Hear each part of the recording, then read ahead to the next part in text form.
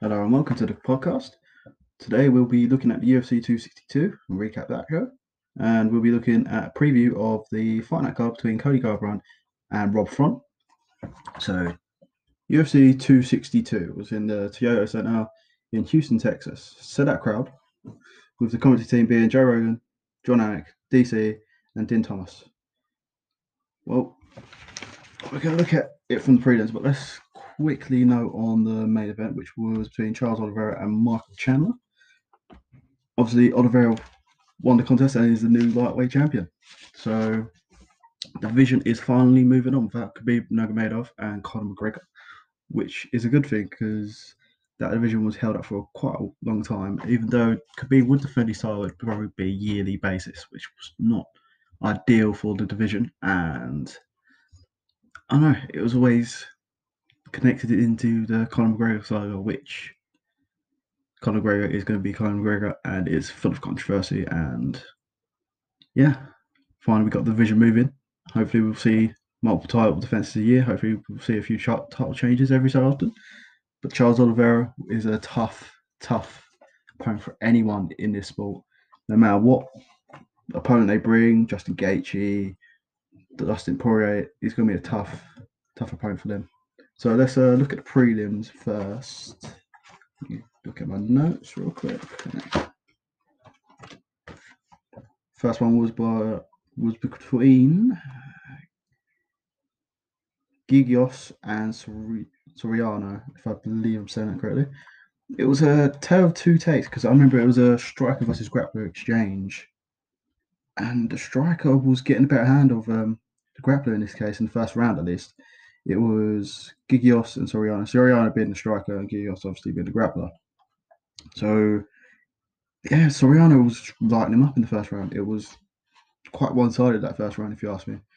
It was definitely an easy first round win for Soriano. But in the second round, Gigios just came at him straight away. Got him a few grappling changes, a few incredible little scramble and stuff like that. And then Gigios locks in a nasty Darce choke. Locks him and he doesn't hook both legs, which is usually you see in the UFC at least. And you see him sort of hook the near leg with his legs to get the Darce choke and sinks in even deeper. And Soriano has no choice but to tap out, but he doesn't. He passes out instead, which, some guys refuse to tap out and just rather pass out, which, good on him. Good fight. Good way to start after A prelims. Next one is Tucker Lutz versus Kevin Aguilar, which is a very, very sort of tight fight. Like every round was very competitive. It was just over quite a good fight. It was like back and forth from first round. Aguilar tries to catch Lutz on the way in all the time. Lutz gets a late takedown in the round to win the first round, in my opinion. But yeah, Kevin Aguilar, there was a obvious game plan was to let Lutz try and work his way forward, but catch him. So Aguilar used to try to use his straights and his jab to sort of gauge the distance in between the two, and he would catch Lutz obviously coming in. Lutz was very good with his lead left hook. Very, very, very, very good at left hook, and he was using it very, very often. And Aguilar had no real answer to it. He'd throw it from weird angles, like it wouldn't be the same sort of lead hook. It would be he would throw it from the hip. He would throw it right in his face. Sometimes he wouldn't even load up. It was finger beauty, and he would set up as well. So he would make Aguilar sort of goes to the side he wanted, hit it with left hook, and yeah, he kept catching it. It was really, really probably one of the best left hooks I've seen from a fighter. He's obviously perfected that sort of strike right there. And then Lutz gets enough to take down in round two, I believe, and the end of the round as well, which was obviously a game plan probably going in to get a takedown with 1 minute to go in each round and get the judges on your side. So he probably won that round 2-0. In round three, though, Aguilar, instead of being on the back foot and letting Lutz come in and trying to catch him on the way in, he actually started engaging Lutz more often in the third. Started with real urgency. Lutz tries to shut him down with a takedown, which didn't meet that line, but yeah, he tried to shut him down with a takedown and didn't really go to plan. Lutz was obviously very fatigued and very tired at this point. He worked a lot in the first 2 rounds and won them quite clearly. So he wanted to protect that third round. He wanted to either sort of nullify Aguilar's attack and win the fight 2 rounds to 1, or he wanted to just grind out the round and win it by unanimous decision by 3 rounds. But yeah, it was to have two sides really. First 2 rounds, and then the last round, Aguilar done a lot more in that third round. He probably should have done that more earlier on, second round. But at the end of the day, Lutz gets the job done, gets a unanimous decision win. It was 30-27, 29 and 28 by 2 judges. I'm a bit curious to understand why he won the 30-27 on one of the judges' scorecard, especially in that third round. I can't see how the judge scored it in Lutz's favour, but it was a very good fight. Two fighters who actually put on a good show. It was a very good fight again in the prelims. We're going to go into the last early prelim, I want to say. And this fight was not great. It was Mazany versus Cachoeira. And it was, again, a striker versus grappler sort of matchup, that classic, if you would. Mazany, who is the fiance of Tim Elliott, I believe. Very much the same sort of similar style. They want to grind out their opponents, outwork their opponents. But Mazany tires out. In the second round, she was evidently tired, and I'm not entirely sure why, to be honest with you, because she went for a couple of takedowns, and she got them. She settled in half guard, which is obviously the game plan. I think her coach was James Krause, who obviously that was the game plan. No, going in, they know she's not very talented on the feet. They know she's quite a good grappler, but they probably didn't anticipate her getting tired so quickly. There might be a reason behind it. I'm not entirely sure, but yeah, she tires out very, very quickly and tries to hold half guard, which she does for the first round. Really, she controls the first round, probably wins that first round by just staying in half guard, doing little pee-pad punches, just body head. You know, typical. Not really doing any much damage really. Just keeping Cachoeira on the bottom half guard. It's easier to keep than full guard, or it's less threatening. So if you're in full guard, you know the opponent can try guillotines, triangle chokes, arm bars, etc., etc. Probably easier to get back on the feet as well because they can push off their legs. Half guard is quite a safer position, so the probably game plan was to keep it down half guard and grind out a victory, which didn't happen. In the second round, she tries to go with half again. Ref stands it up quite quickly, which probably was in. It probably could have happened because of the fans, really, because the first time the fans really been in stadiums in the States anyway. And yeah, they were booing, and the referee probably had a lot more pressure on him to stand up and probably stood up a bit more quickly than he would usually, which was not good for Mazany. She was tired. She barely was fighting, really. So Cachoeira just started teeing up on her. Mazany had no head movement at this point. It was either she doesn't have much head movement in the first place, or it's because she was tired, which it could be either, because she didn't really look good on the feet in the first round, to be honest with you. And Cachoeira lights her up, striking her every exchange, walks her down, and then punches her repeatedly, hooks, straights, uppercuts, everything, throwing everything at her, walks her down, sees the finish opportunity, and I think 10 seconds to go, she gets the TKO win. Referee stops her. I don't think Mazany goes down. I could be wrong about that. But yeah, she has no cardio. I feel a bit sorry for Tim Elliott because trying to implement her style, his style rather, and it did not pay off. Yeah, we'll go through the bets I made previously to the event. So I had Charles Oliveira and Mark China to go under 2.5 rounds, which was correct. I had Ferguson to beat Dario Sharp. It was pure hope, really. But yeah, I had that. I had Burgos to beat Barboza, which that was amazing fight. We'll talk about that. I had Souza to beat Munoz, which that was quite an interesting fight as well. Tucker Lutz to beat Kevin Aguilar, which actually came from fruition. Lee and Shevchenko to go the distance. I can't pronounce her last name, but do you know Chikagian? I'm going to say that. Chikagian versus Arejo to go the distance as well, because obviously Chikagian never finishes her opponents. She is always going the distance, so I thought that was quite a safe bet to make at the time. Anyway, we're going to actually go into next women's bout, which is Andrea Lee versus the other Shevchenko sister, which is a bit harsh on her, but it's true. She's not very good. She has no power to her punches or anything she does really. So obviously, when you have no power or you're not hurting your opponent, especially if you're a stand-up fighter as well, like Shevchenko is, she works in the clinch quite a lot.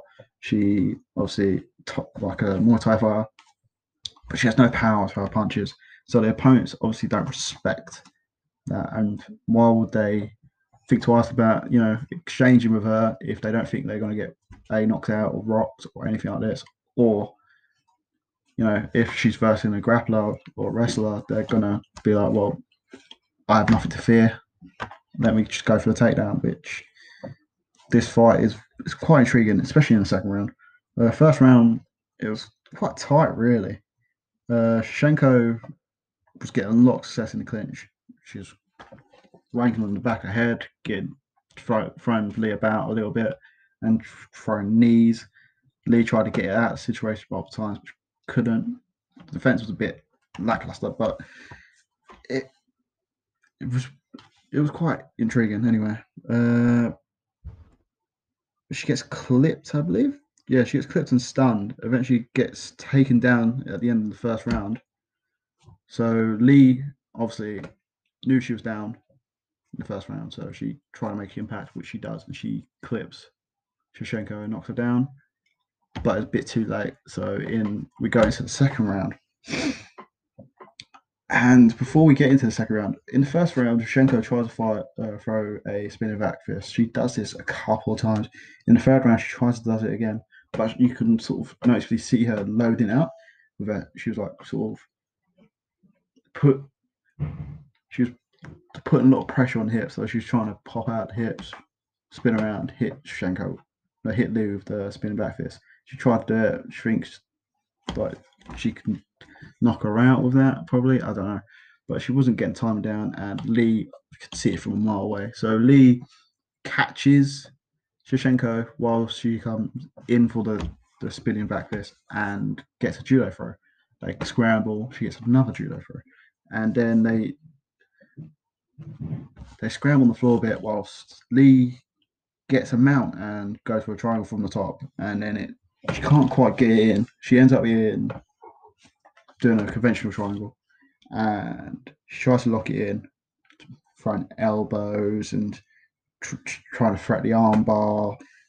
And she eventually gets it with like 10 seconds to go. She held that sort of position for a long, long time. It was quite a gamble, because if she doesn't get it in that third round, her legs will be shot, and Shevchenko potentially do the previous fight did for the women's, which was the other woman was tired, Mazzani was tired, and she got absolutely taken apart on the feet. But that wasn't the case. She got the submission win with, I think, 8 seconds to go. She heard the clacks and she really went for it. I think she won with an armbar. Yeah, she won with an armbar, and Shevchenko would either break her arm or tap out. She chose to tap out, which, not everyone's Tony Ferguson, and let their bones and ligaments tear and break. I think the next fight is Jordan Wright, who I think lost to that guy who done that spectacular KO either this year or the end of last year. I can't read that. I think it's Buckley. Yeah, I think that was his only loss on his on his record at all. I could be wrong about that though. Versus Jamie Pickett. I'm too not too knowledgeable about him. I believe he was on the Contender Series. It was quite a quick fight, to be honest with you. Pickett goes for an early takedown and it ends up in the fence, whilst Wright just throws loads of elbows, whilst Pickett's in a double leg position against the fence. Jordan Wright just throws loads and loads of elbows down onto the temple of Pickett, rocks him very badly because he goes down to his knees, and then Wright just absolutely unloads on him. He scores a knockdown. Pickett survives briefly, then Wright chases him down, literally running and chasing him, and throws loads of knees. He's got high advantage, I believe. And there was it was quite a nasty KO because his body like contorted and twisted and turned as he fell to the mat, because Jordan Wright hits him with a nasty knee strike from the clinch, and then ground and pound finish off the round, well, to finish off the fight, because it was a TKO win for John Wright. I think it was only a minute. I think let me just check. Yeah, it was 1 minute and 4 seconds into the round. Very, very entertaining fight. Not sure about the post-match interview. I didn't really listen to it. He thinks he's really good. That's what I put down. I literally wrote down my notes. John Wright thinks he's really good. Thinks he can finish anyone. We'll see. And now we go into a very fun fight. It was in the featherweight division. Very technical, it was, again, striker versus grappler, which is very weird because Grundy is a Englishman I believe from Wigan. So they love their rugby there. So that might make sense. He is a grappler, and I think he might have been listening to the Olympics. I'm not entirely versed on his career, to be honest with you. But he is 12-2 going into this fight versus Vannata, who's come down from lightweight, very good striker, very technical, very crisp. His movements, it's just very pleasing to watch on the eye, and he's very slick with his movements. It's just very, very pleasing to the eye, very aesthetically pleasing when he's on form anyway. And immediately in the first round, knee strike. I think it was a double knee strike, but I think one got more hurt by it than the other, but it was to the groin. Both of them hit each other in the groin, which is quite funny. It was like a wrestling sequence where they both kick each other in the nuts or something like that. Right, we should have a cup of bit of energy. There was loads of great scrambles, to be honest with you. Loads of great scrambles. Not much really happened because obviously they were scrambling a lot, and Grundy was on the offense, but he couldn't really get Vannata down for the takedown. It was a very close round, and Vannata might have won the round, but to us, it could have gone either way. There was no real. It was very much a toss-up, and you'll understand later on when I tell you the results why. Vannata landed a few good combos. Everything he done it in 2s, 3s. It weren't really a one punch then out. He did not fear all Grundy's takedowns at all, because of the last round, he knows that he can get out of the takedowns. And the more times you try a takedown, it doesn't work. You got to question, can they mentally go through with another takedown attempt, and how much they believe in it. And obviously, Vannata believed in his takedown defense, so he was more comfortable on the feet. And I've got a message on my browser.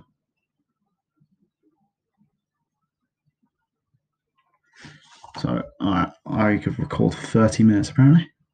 So okay, and yes, Vannata cracked him a couple of times in the round as well, but Grundy also landed a few good hits as well with a lot of power. That obviously wrestlers have quite a lot of power. That old school wrestler would always be good at wrestling, but have that one strike power, which Vannata took quite well. But Vannata most likely won the round, so you could argue it would be 2-0 Vannata, or it could be 1-0 at this point.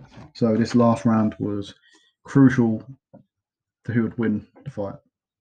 Again, more good scrambles in third, and there was a couple of good changes. Again, close fight. Nothing really notable. Nothing really notable, to be honest with you. But obviously, it was just the past 2 rounds. Good scrambles, good combos by Vannata, couple good hits by Grundy. Vannata probably getting the best of him, if you'd ask my opinion. So I'd say it's probably either a 30-27 or 29-28 on scorecards for me, anyway, for Vannata. But the scorecards were very, very different. So it was a split decision win for Vannata, I believe. Yeah, it was. So it was 29-28, 30-27. So the 29-28 was for Vannata, 27-30, 30-27. So each guy's got a 30-27 on each of the judges' scorecard. So it just tells you how tight that fight was. And yeah, it was quite interesting to watch, at least. And now I think we get to the sort of the main fight of the prelims, which was Souza, or Jacare, as everyone knows him, versus Andre Muniz, who both of them are very well versed in jiu-jitsu. So this was going to be quite an interesting fight especially for the jiu-jitsu fanatics. But Jack Slack was loving this. So let's have a little look at the fight. So I remember it quite clearly. I remember the finish anyway. The rest of the fight, a bit of a blur, because that finish was absolutely nasty. But we'll get into the start of the fight. So in round one, at the start of it anyway, Jacare starts very well, mixing it up, throwing punches, kicks, and tries to go for a takedown, which he does get, I believe. Moves gets up quite quickly, did not waste time at all trying to get back to his feet, and gets a takedown of his own. But they obviously scramble, and I believe Moves gets another takedown, and Jacare was doing a lot of risky sort of get ups and stuff like that, trying sweeps or any way to get up. He was doing it very quickly, trying to avoid any sort of submission attempts by Muniz and maybe go for a submission attempt with himself if he finds anything in the scramble. And it was just a very back and forth jiu-jitsu exchange, a lot of scrambles. And then I think he gives up his back trying to get up to his feet, which Muniz tries to jump on it, obviously. Tries to backpack him, tries to get his rear naked choke. Obviously, Jacare tries to get him to go over the top. And by doing so, he leaves out his arm, which Muniz takes a full advantage of, and he grabs it and fucking talks on it straight away, and he breaks Jacare's arm. I think how it was just positioned and the torque and obviously the weight, they're both middleweights, but obviously after a weight cut, they're probably on fight day at least 200 probably, or 195, 200, that sort of weight range. And it was a modified armbar, and I think it was the upper arm that breaks. You could see it, you could hear it. I think Daniel Cormier just couldn't watch it. He took the headphones off and everything, but you could visibly hear the arm break, and you hear the little pop. And yeah, it was definitely a exciting way, if you would, to end the prelims, because the prelims overall were quite good, apart from the Mazzardi fight, which wasn't a very good fight. They were all good fights, all interesting fights. Nothing. I think on this card in general, there was no clear odds favourite. Every fighter, the odds were quite similar in every sort of aspect. But anyway, this will be the end of the prelims. We'll get into the main card just in a second. Okay, welcome back. It's time to look at the main card of UFC 262. First off, we had an absolute banger. It was Shane Burgos versus Edson Barbosa in the featherweight division. And yes, it was a remarkable fight. It was truly extraordinary. So we're going to go into the first round, which it was meta kick central, as I put in my notes here. It was a lot of back and forth exchanges between a boxer and a kickboxer, essentially. Boxing for Shane Burgos and kickboxing for Edson Barbosa. But there's a lot of calf kicks, a lot of meta kicks, I'm probably going to call them. And they were adding up. Barbosa was counting beautifully and rocked Burgos quite heavily in the first round. It was just very similar in each round as well. So obviously Barbosa, a lot of kicking and catching him very well, especially with the check hook. The check hook is becoming quite a formidable weapon, especially in the UFC and MMA in general. But you see it a lot in the UFC, sort of lightweight, welterweight, and probably the light divisions. You tend to see it in heavyweight, like the heavier divisions, like the heavyweights, lightweights.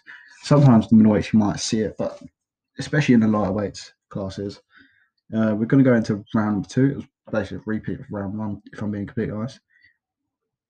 But instead, Burgos did change it up a little bit. He had the front kick, which was very good little adjustment, especially because of the first round where Barbosa was getting a little bit closer and then leg kicking him. Every time Shane Burgos fought, Barbosa was loading up a leg kick or a calf kick or thinking about a calf kick. He'd throw a kick of his own, which was down the pipe, front kick to the body, trying to wear out Barbosa, trying to get tired for that third round, or potentially try and get tired for that round to get a finish in the second round. Because Burgos, he wants to finish the fight. So does Barbosa. They're both excellent fighters with good power, good technique. It was a back foot, perfect matchmaking. Absolutely loved this fight. I'm going to go into the third round. It's an absolute barbarina, as I've said before. But Barbosa scores a beautiful combo and KOs Burgos, but it's very weird KO because he catches him again with I think it was a lead hook. Yeah, it was a lead hook, and Burgos took the blow, anticipated the blow probably as well. So he takes it, and it was like about 2-3 seconds after the impact. So he's still on his feet, and you can sort of see Burgos' body just give way, and his legs go after like 2 or 3 seconds. It's such a bizarre knockout, or TKO, as I think the official result is. But it was basically a KO. He hits him with the check hook again, and Chambers goes down. You can sort of see in his eyes that he's a bit confused about his body sort of giving out on him. But it was a beautiful fight. Absolute bomber. A great way to start the main card. It couldn't ask anything more, to be honest with you. I could watch that fight another 10 times and probably not be bored of it. I recommend people go out and watch it. Go out your way to watch it if you've never seen Shane Burgos or Edson Barbosa fight, which is very unlikely. Two mainstays of the UFC at the moment, because Barbosa fought every good fight, especially in the lightweight division. Starting at featherweight, very, very rare. Burgos, obviously, just absolute killer. They're both killers. They're both exceptional. Definitely recommend this fight.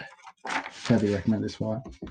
And we go into the second fight. So before I start this, there was, I believe, 5 fights on the main card.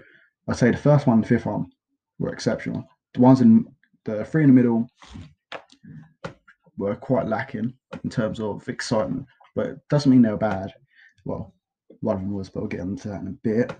It was Katlyn Chookagian, the most awkward name in the world, versus Viviane Araújo. And it was, again, a big hitter versus quite a volume striker. So a power striker versus a volume striker. And Araújo was hitting big shots. And Katlyn was trying to establish her range, which she does quite well, especially in round 2 and 3. Katlyn is using her timing and range well in the second round, especially. So the first round was a feeling out process, whereas the second round is where it really sort of kicks off. Katlyn is using her timing and range well. Araújo gets a takedown, works into a full mount by threatening mounting with a guillotine. Katlyn gets back up and starts piecing up Araújo. Araújo looks a bit fatigued straight away. Katlyn obviously putting the work on her, making her work, obviously being the volume striker. So obviously she was making a move, making a miss.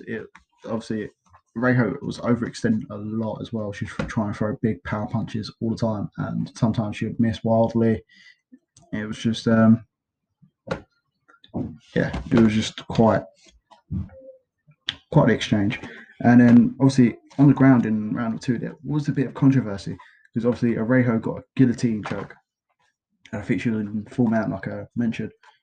Apparently there could have been a tap. The replay show, it's hard to tell.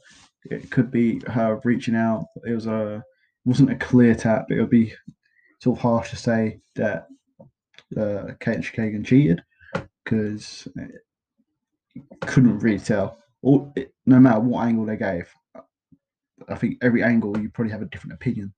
So I'm going to give her the benefit of the doubt and say that she was trying to reach out or anything like that, because it weren't a definite tap. So just give her the benefit of the doubt on that one. But it's definitely hard to judge, I'd say. But Caitlin, I'd say, was getting a slight advantage, as she does in sort of against these top 5, top 10 contenders. She can't beat Shevchenko. Sure, he tried. So it's quite hard because obviously in the lighter division for the females, which I can't remember the strawweight one's very competitive, I'd say, but the other two are not, or the other three. I wouldn't really count the featherweight division, if I'm being completely honest. There's not a lot of fighters in general in the female featherweight division. But in the other two weight classes, you've got Amanda Nunes and Shevchenko. They're absolute monsters. So how are you going to have fighters compete against them? Like Chookagian, obviously a top fighter in her weight class, but she can't beat Shevchenko. So I'm not sure where she goes from here, because she wins the contest. It was she just outstruck her in the third round. Just pure volume. She does try and go for it in the last 30 seconds. They both do. But yeah, she wins again by decision. I don't think she has an actual finish in the UFC, which is very surprising considering she's a top 3 contender in the weight class. So it's quite interesting. I also noted that they didn't mention the potential tap in the post-match interview. I'd love to hear what her explanation was, or if they were shown her the clip and see what she could have said about it. Because obviously we didn't know. Commentators didn't really know. They tried to analyse it themselves. They didn't really know. So I thought they'd bring it up in the post-match interview, but they didn't. I don't know if they were told not to, or if they didn't feel like they needed to. But I thought it'd been quite interesting to see what Caitlin would have said to not the accusations, but did she tap, or was what the accusation would have been. The next fight, probably the worst fight in the main card, at least. Probably the second worst on the entire show. If I'm being brutally honest, it was Schnell versus Boserin. So Boserin is a flyweight, if I do believe, but he was fighting at bantamweight, and even though he's up a weight class, which I don't think he's staying there, he missed weight by a pound. So he weighed in at 137, which is a lot of people were criticising him online about, saying that he's unprofessional and stuff like that. It's only a pound, but that pound it's a difference in the day. It's an edge, and considering he's a flyweight fighting at bantamweight and missing weight, it doesn't look good. It looks like it makes him look unprofessional, and I feel like you got to question his heart. And he did look a bit overweight on fight night, especially for a bantamweight. He looks a bit stocky. To be honest, not much to note in the fight. Snell was trying to close down the distance and try and use his range, but Bowen keeps catching him in. Obviously, trying to conserve his energy. I think he had a bad weight cut, so he was just trying to catch Snell coming in. Schnell had to sort of engage with Bowen, which he doesn't really do. He doesn't really bring the fight to him, even though Bowerin's obviously set himself up to counter whatever Schnell throws at him. Schnell doesn't really do much. He throws a few calf kicks, or he won't really do much to press the action. And yeah, I think Bowen gets the better of every exchange they really have. Not much damage really done, really, but Bowen probably done more. So, especially in the first round, Bowen probably won that barely. And round 2, more or less the same. I think there was less kicks by Bowen in the second round, because obviously Bowen was trying to use that calf kick to slow down Schnell. Obviously, like I said before, he was trying to just counter him. So if you could take away his legs, he's going to be less faster, he's going to have less power, so you're going to be able to catch him whenever he comes in. But yeah, not a lot of action in the second round, same as the first. And then same again in the third. You'd think both fighters would go for a bit more. I feel like both fighters were a bit too confident that they would win by decision. Didn't really go for it, didn't press. Schnell, I might note, at the end of the first round, he complained to his corner. It was quite whingy. It was quite whiny. It was he said, it was like, oh, he weren't engaging. He weren't engaging me. But it's a fight. In the day, you're in a fight. One person's going to have their sort of style. You're going to have your own style, and they're going to have their sort of plan to how to beat you. And Bowrins obviously was let him engage me, and I'll counter off that. And Schnell just didn't have a lot to offer, if I'm being completely honest. And Bowrin wins by decision. I think it was a unanimous decision. Yes, it was. It was 30-27, 30-27, and 29-28 for Bowrin. Schnell looked visibly upset, but after that sort of performance, I would be too, to be honest with you, because it wasn't a very good. It wasn't a very good performance by both men, if I'm being completely honest. I think Bowrin's going to go down to flyweight next fight, if I believe. But yeah, a real naffy fighter, especially if Schnell was from Texas. So you'd think hometown boy, they were behind him from the first buzzer. And I think during the second round they booed because there was no action. Schnell didn't really do much. And yeah, really boring fight, to be honest. Now, to the co-main event, which was between Tony Ferguson and Beneil Dariush. Obviously, Ferguson coming off 2 losses, one to Charles Oliveira, who's in the main event, and one to Justin Gaethje, where Justin Gaethje just landed so many headshots, so many blows to the head, and absolutely brutalised, if we're being honest, Tony Ferguson. I've never seen such a one-sided championship fight, I don't think. And Dariush coming up, I can't remember who he beat beforehand. I don't know if it was Ferreira. I can't rightly remember, but Dariush has been around for quite a while, and he's very good. He's very good grappler, very good for submissions and stuff like that. But his striking is also very good. And Tony Ferguson, he just looks outsized in this fight, if I'm being quite honest. And but the fans were pumped for this fight. The walkout for Tony Ferguson was electric. The fans were so behind him. I was behind him. Like, everyone wants him to bounce back, obviously, because he's such a great figure for the lightweight division, just for UFC in general. I think everyone loves Tony Ferguson. The memes of Tony Ferguson are out there in force. And yeah, those Tony chants going into it. But Dariush, I think he definitely believed himself. Whereas Tony, I think there was a bit of self-doubt. Dariush definitely believed in his abilities to beat Tony Ferguson and sort of had it planned out of how he'd beat him. And that was by being aggressive. People usually, especially before the Justin Gaethje fight, were quite timid. Maybe weren't entirely sure what Tony was going to do. So I think Beneil Dariush just shut him down immediately. Just very aggressive start, especially in round 1. He gets a takedown, which is what happens in the fight gym. Takedowns, top position, go for finish. And Dariush wins first round, just ground and pounds him.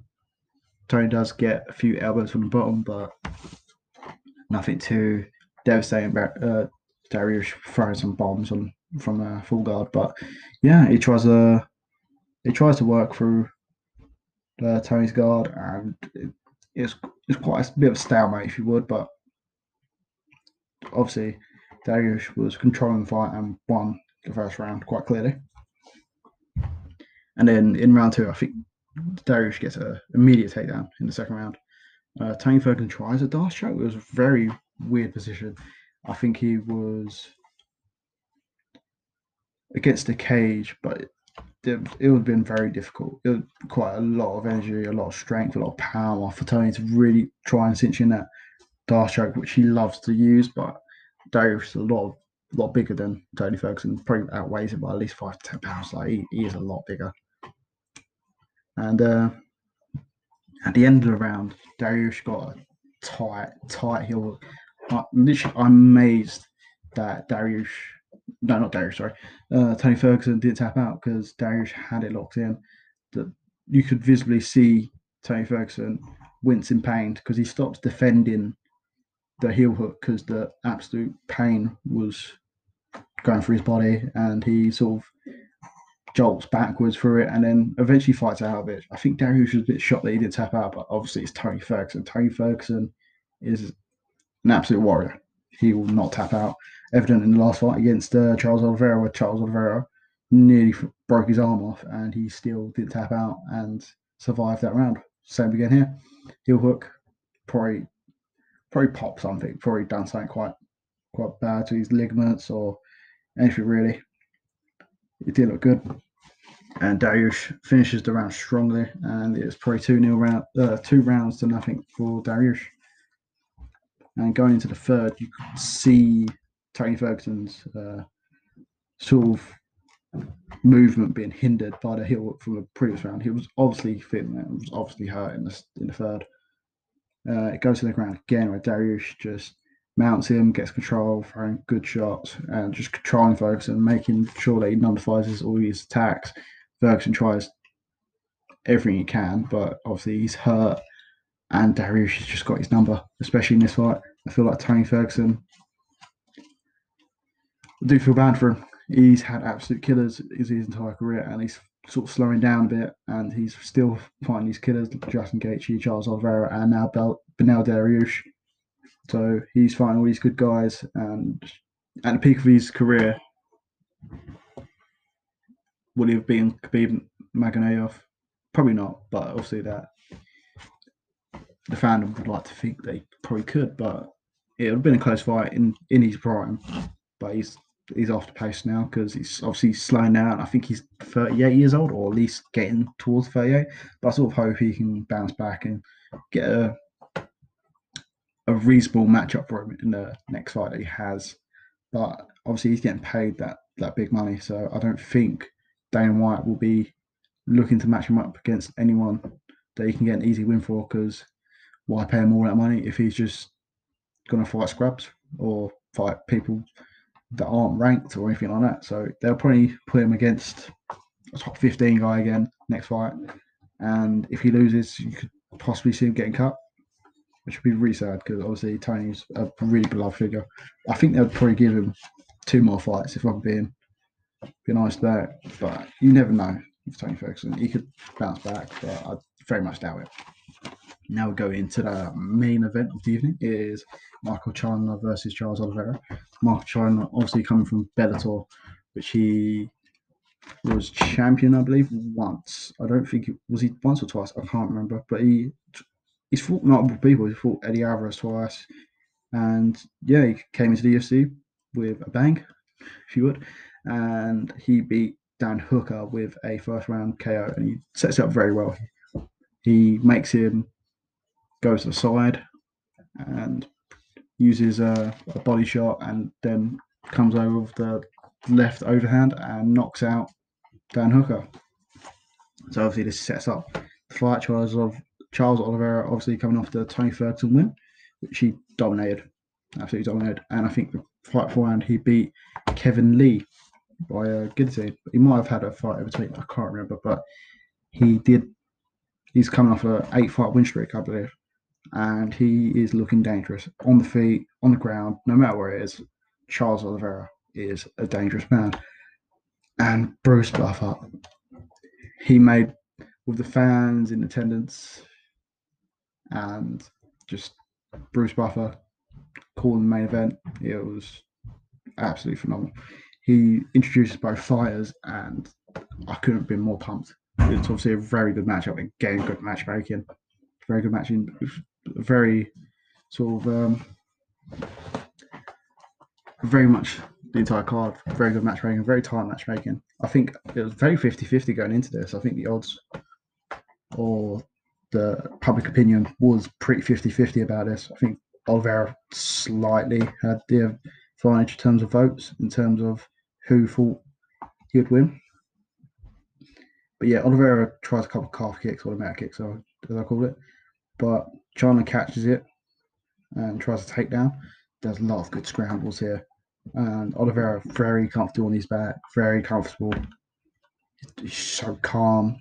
Had no sort of self-doubt in those exchanges, which Oliveira hasn't had self-doubt for quite a while, because earlier on in his career, you could sort of see the doubt creep in. He'd get tired, he'd doubt himself, and he would essentially give up in the fight and let the person sort of win, really. Anyway, Oliveira tries to take down. Chan actually attempts the guillotine, which it was quite tight, but Oliveira obviously very comfortable, very good with jiu-jitsu. And Oliveira gets out and tries to get a rear naked choke. She nearly gets, and it was a really good exchange. And China was very interesting defense by because obviously Oliveira done like a backpack rear naked choke, and China just jumps in the air and makes Oliveira take a lot of impact to his back and neck, and Oliveira keeps trying for the rear naked choke, and then Charla gets back up, I believe, and hits him with a lot of power shots, and he scores a knockdown. And it was very, very close. He could have easily got the TKO win here. I feel like the ref let it go, especially as a title fight. They have to sort of not try and stop it early because you don't want that controversy. You don't. And Oliveira recovers very well, sort of just rolls to his back and sort of says, if you want to knock me out or get a TKO, you're going to have to go into my guard and potentially get yourself caught with a choke or an armbar or all these sort of things. And Chana sort of opted to try and push the legs out of the way and go for the big shots, which he couldn't get because Oliveira defended very well. But that sort of around maybe another 30 seconds, Chana might have got the finish, who knows, but that's the fight business and that's the fight game. It's a 5-minute round. They know what they have to do. You hear the klaxon, last 10 seconds. China done everything he could to try and get that TKO win, but it did happen in the first round. He looked very good, and I think going to the second, a lot of people believed that China probably would get the TKO win, but in round two, immediately, I think first minute, if you would, yeah, I think even quicker than that, for first 30, 20 seconds, 19 seconds, I think the official time is. Yeah, 19 seconds. Yeah, it catches him immediately. He gets the TKO win, which is so bizarre. Everyone was on their feet. Absolute pandemonium. The commentators were losing their shit, which I'll briefly touch on them. They actually done a quite good job. I feel like they're more professional. They treat it less like a podcast. When there's fans in attendance, they treat it like an actual sporting event, which it is. But when there's no fans in there, I feel like it doesn't feel like a sporting event. So they sort of are more relaxed and treat it like mates on a night out, if you would. But anyway, go back to the knockout or the TKO, if you would. Again, check hook, which is just people talk about the calf kick a lot, but the check hook is being very, very much used a lot, especially in these light divisions. Like I said, the check hook lands on the chin, and he follows up with a couple good shots. You obviously see Michael Chandler's like visibly wobbled and doesn't really know where he is. He tries to sort of run to the side and get away from Charles Oliveira, who just sees the finish there, and he chases Chandler down and catches him with another left hook, which is quite funny because Hook, which just loads of check hooks, loads of hooks, and gets the knockdown and then finishes it on the bottom. And the referee eventually pulls Charles Oliveira off, and he wins by TKO in the second round. And he goes absolutely bananas. He jumps over the cage. He runs to his, I assume his family or people that's close to him, and he gives them a hug. And yeah, it was very evident to, I think the commentators said it as well. I think it's Jose Aldo jumps out of the cage and runs like 100 feet away and then comes back. And then he is your new UFC lightweight champion, which it's quite exciting because now we might actually see the division move on and see a lot more matchups for it. Obviously, the Conor McGregor fight and the Dustin Poirier fight might decide a number one contender, even though if Conor does win, I don't feel like he deserves another shot at the title. I'm not a hater at Conor McGregor at all. I actually quite like him, but a lot more guys deserve a shot at the title. But Beneil Dariush probably doesn't deserve a shot at the title, or he probably deserves an eliminator, like a title eliminator maybe against Justin Gaethje, for example. But if Dustin Poirier wins his fight against Conor, Dustin Poirier definitely deserves a fight for the championship once again, which Dustin Poirier versus Charles Oliveira would be an absolute amazing fight. Both use check hooks very well. Both guys have that killer instinct. Both guys are very good stand-up. Poirier yeah, it would be an absolute amazing fight. But yeah, just quickly go over the sort of what could happen in the lightweight division, because obviously we've got Michael Chandler, Justin Gaethje, Dustin Poirier. We've got a lot of good fighters there. Probably not as good as was maybe 3 years ago, but got a lot of good fighters. I don't know if Paul Felder went for his with his retirement. I think he's still in the rankings, so I don't think he did. I think he's still in the testing pool as well. So we got Paul Felder in there. Dan Hooker, obviously, but I don't think he'll ever compete for the title. So yeah, we could probably potentially see Dustin Poirier versus Charles Oliveira later this year, which would be very exciting. So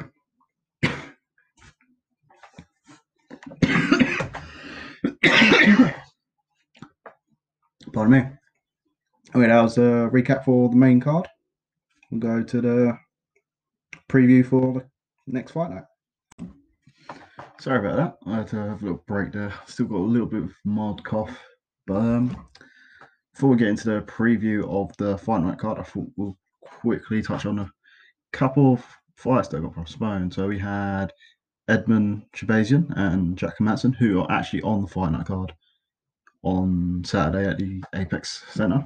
And obviously, we had Nate Diaz and Leon Edwards getting postponed to UFC 263, I believe, which will be 5 rounds, which it was 5 rounds on 262, but it's still an interesting fight that got postponed. Quite disappointing that it went on the UFC 262 card, because I think everyone was looking forward to that. Obviously, Leon Edwards is a really good striker, and UFC really are starting to get behind him. And obviously, we've got Nate Diaz, who's a phenomenon right now. He's got this aura, he's got this superstar sort of prowess to him, and I think everyone would love to see that fight. I think it brings more eyes onto Leon Edwards, which is quite important if he wants to get that title fight against Kamaru Usman, especially if they want to draw big money and a lot of viewership, a lot of pay-per-view buyers. If Leon Edwards was to win, which I'd say is more likely than not, to be honest with you, because Nate Diaz, he's sort of stayed the same sort of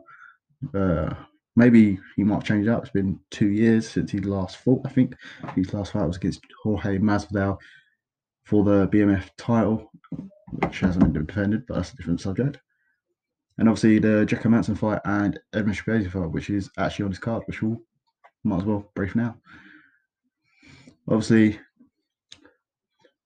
it is not eliminator, but it's one of them sort of contender fights in the middleweight division, which is quite a stat division. To be honest with you, there's like a lot of good fighters in that division. Shahbazyan, obviously, with Ronda Rousey's former camp, with her husband. I'm not sure if he's still at the camp anymore. I think he's also retired. But anyway, I think everyone sort of looks at that camp quite negatively, including myself. I think there's going to be a ceiling. I think everyone thinks there's a ceiling with Edmen Shahbazyan. I feel like he's a very talented fighter in the wrong camp. It might come to a few more years. He might move on, who knows? But obviously, there's a lot of investment into him at that camp. I feel like they believe in him and they want him to succeed. I feel like the coach there, he's just a questionable character. Obviously, giving Ronda Rousey a lot of misdirection and sort of leading her to think a certain way in certain fights. Maybe if she was in a better camp, she might have not lost Holly Holm. In different camps, she might have put up a better fight against Amanda Nunes, which probably wouldn't have happened. Amanda Nunes is an absolute animal. But Holly Holm fight was definitely a bit questionable. Obviously, Shahbazyan, it's a new era, different time. Hopefully the camp goes well for him, and hopefully the coaching is a bit better for him, because obviously he's a good prospect for that middleweight division. I feel like there's a lot of good fighters. And you've got Jack Hermansson, who I think he beat Kelvin Gastelum. I don't think that's his last fight. I can't remember his last fight, to be honest with you. But he fought every sort of dangerous character in the middleweight division. I think he's fought Jared Cannonier. I think he's fought a lot of top guys. So we'll see how that matchup sort of plays out. I'd probably predict that Jack Hermansson would win. I feel like he's got more tools and a bit stronger than Shahbazyan, and also he's got that Derek Brunson sort of formula there. I feel like that Derek Brunson sort of exposed Edmund Shabazian, and it's be interesting if he can bounce back. If he can't, you got to really question: is he ready for that sort of top 10 sort of fighters right there? Because they're all dangerous, they're all killers in that sort of top 10. So it'll be interesting. I feel like the obviously the Derek Brunson fight just leaves a good sort of formula how to beat Edmund Shabazian and just absolutely demolish him. But we'll see. We'll see how it plays out. I'm predicting Manson. I think he'll get a submission win. But we'll see. Also, this card is main evented by Rob Font and Cody Garbrandt, who I watched both their last fights. Obviously, Rob Font beat Moraes, first round TKO, KO, and Cody Garbrandt won on the buzzer against Rafael Assunção in the second round, which was a fantastic knockout. Both guys are very comfortable on the feet. Both guys are very good strikers. Rob Font is probably more technical, probably very good going backwards and forwards, whilst Cody Garbrandt he goes side to side, back and forth, but he's very susceptible to probably a hook, which is quite different to the new meta, if you would. That check hook probably would be there all day for Rob Font, but there's been a lot of progress in terms of Cody Garbrandt choosing his engagements. If he gets an engagement, if you're judging by his last fight, he'll sort of choose it. I feel like Mark Henry has really installed into Cody Garbrandt a good sort of technique and discipline into Cody Garbrandt's game, which he didn't really have. To be honest with you, he was running through the bantamweight division, and then he had the fight of his life against Dominic Cruz for the world title, which he won quite comfortably. I need to watch that again because I feel like that was a really good fight. Big fan of Dominic Cruz as well, and yeah, I feel like that'd be a very good fight. You've got to think about obviously when Cody Garbrandt gets in the moment, he can lose his head. He can get too emotional about fights. If you look at the TJ Dillashaw fights, he had TJ rocked, I think, in the first fight, and I feel like he was getting a better exchange in the second fight as well. But he got emotional and he got clipped with a lot of stupid shots, a lot of shots that he should have really anticipated. I think in the first fight he got hit with the same shot 3 times in a row. I think I feel like if he gets there mentally, the physical stuff will just come naturally. I feel like that if he can stop getting this overwhelmed by emotion, then he won't be susceptible to getting in engagements and bad engagements.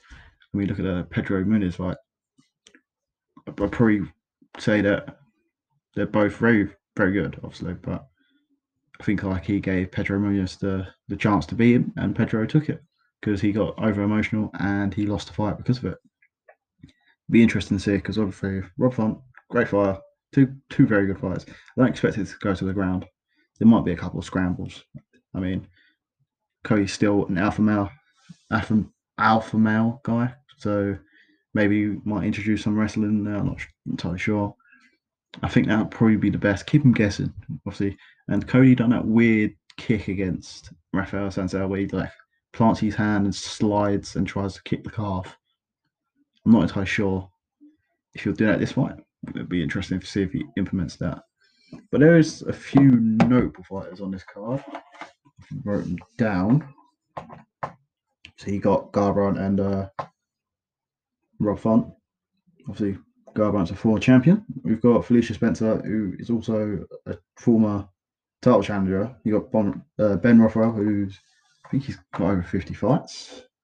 Court McGee, who won tough, I believe, and also you got Manson and Edmund Shabazian, who are also contenders in their respective divisions, or in their division, the middleweight division.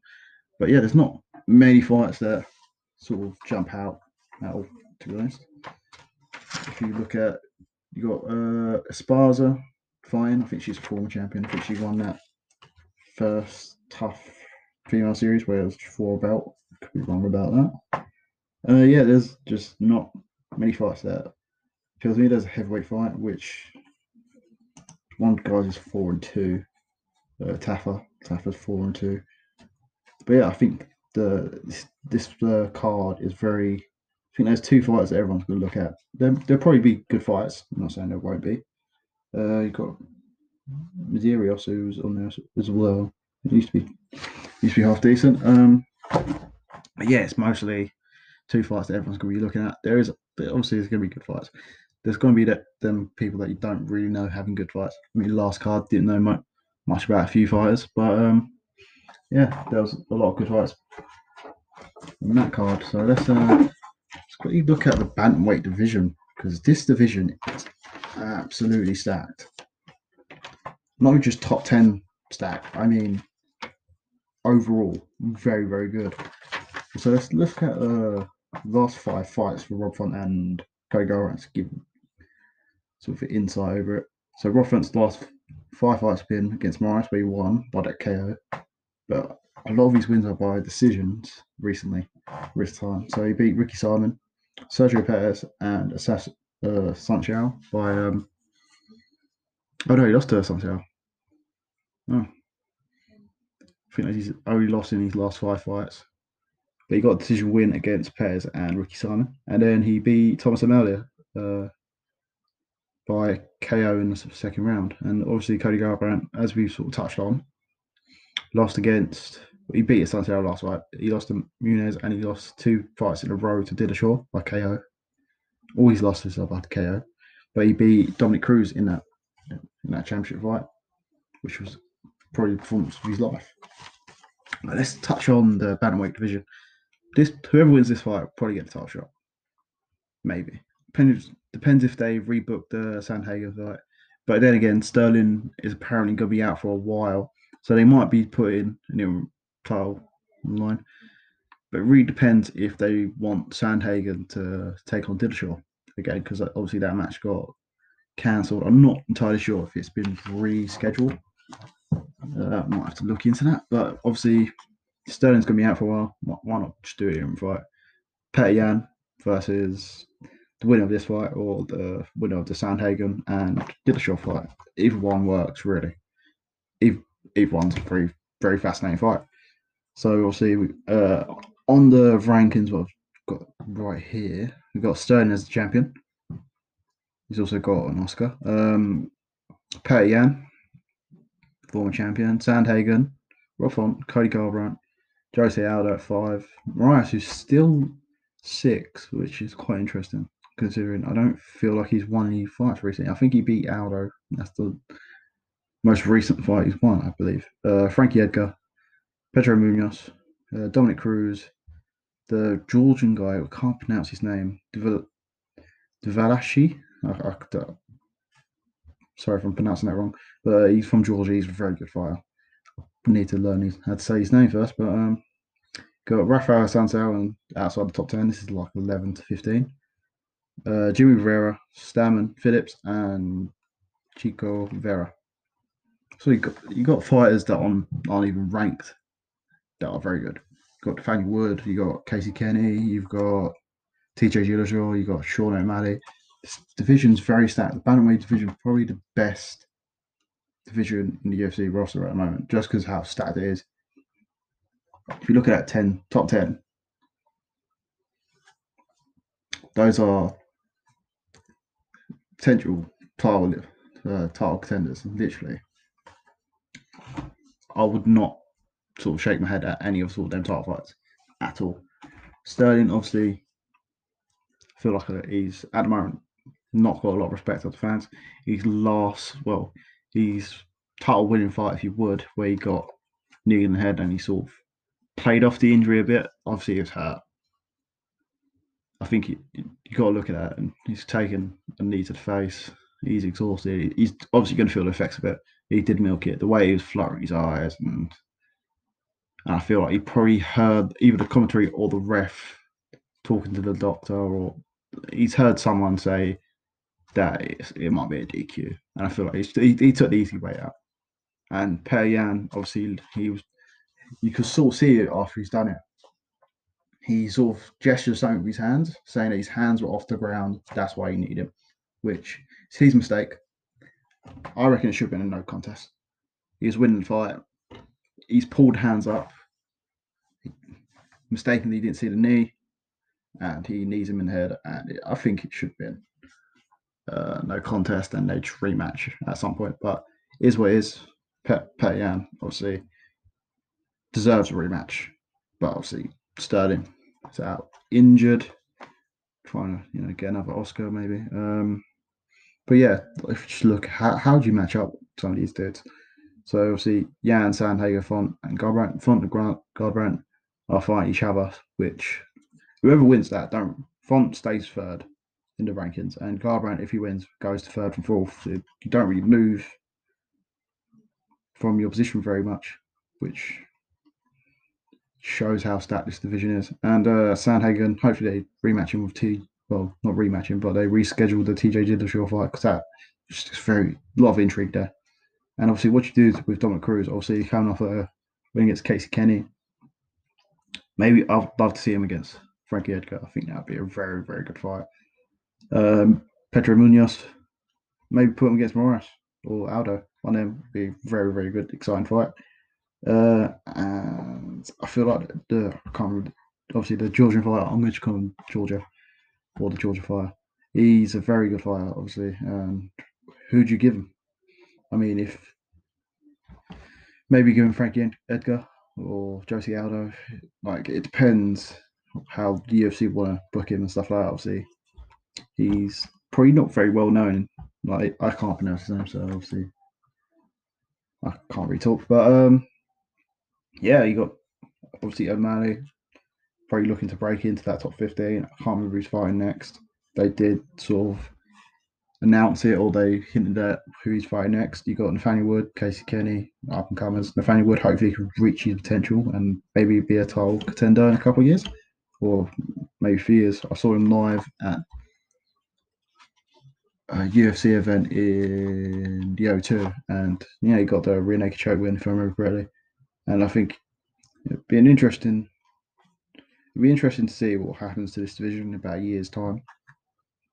Obviously, you've got the Bellator rankings where Sergio Pettis recently won the bantamweight world title in Bellator, and he's also, I think, challenged the rising world champion. I can't remember the gentleman's name. And she just came up recently that Jacare may be getting cut by UFC. There was a source and saying he got removed from the rankings, or he's been removed from some sort of rankings in the UFC. So he may be getting cut, or they maybe just he might be replaced in the rankings. I don't know. I think he'll probably will be cut. He's part of the old guard.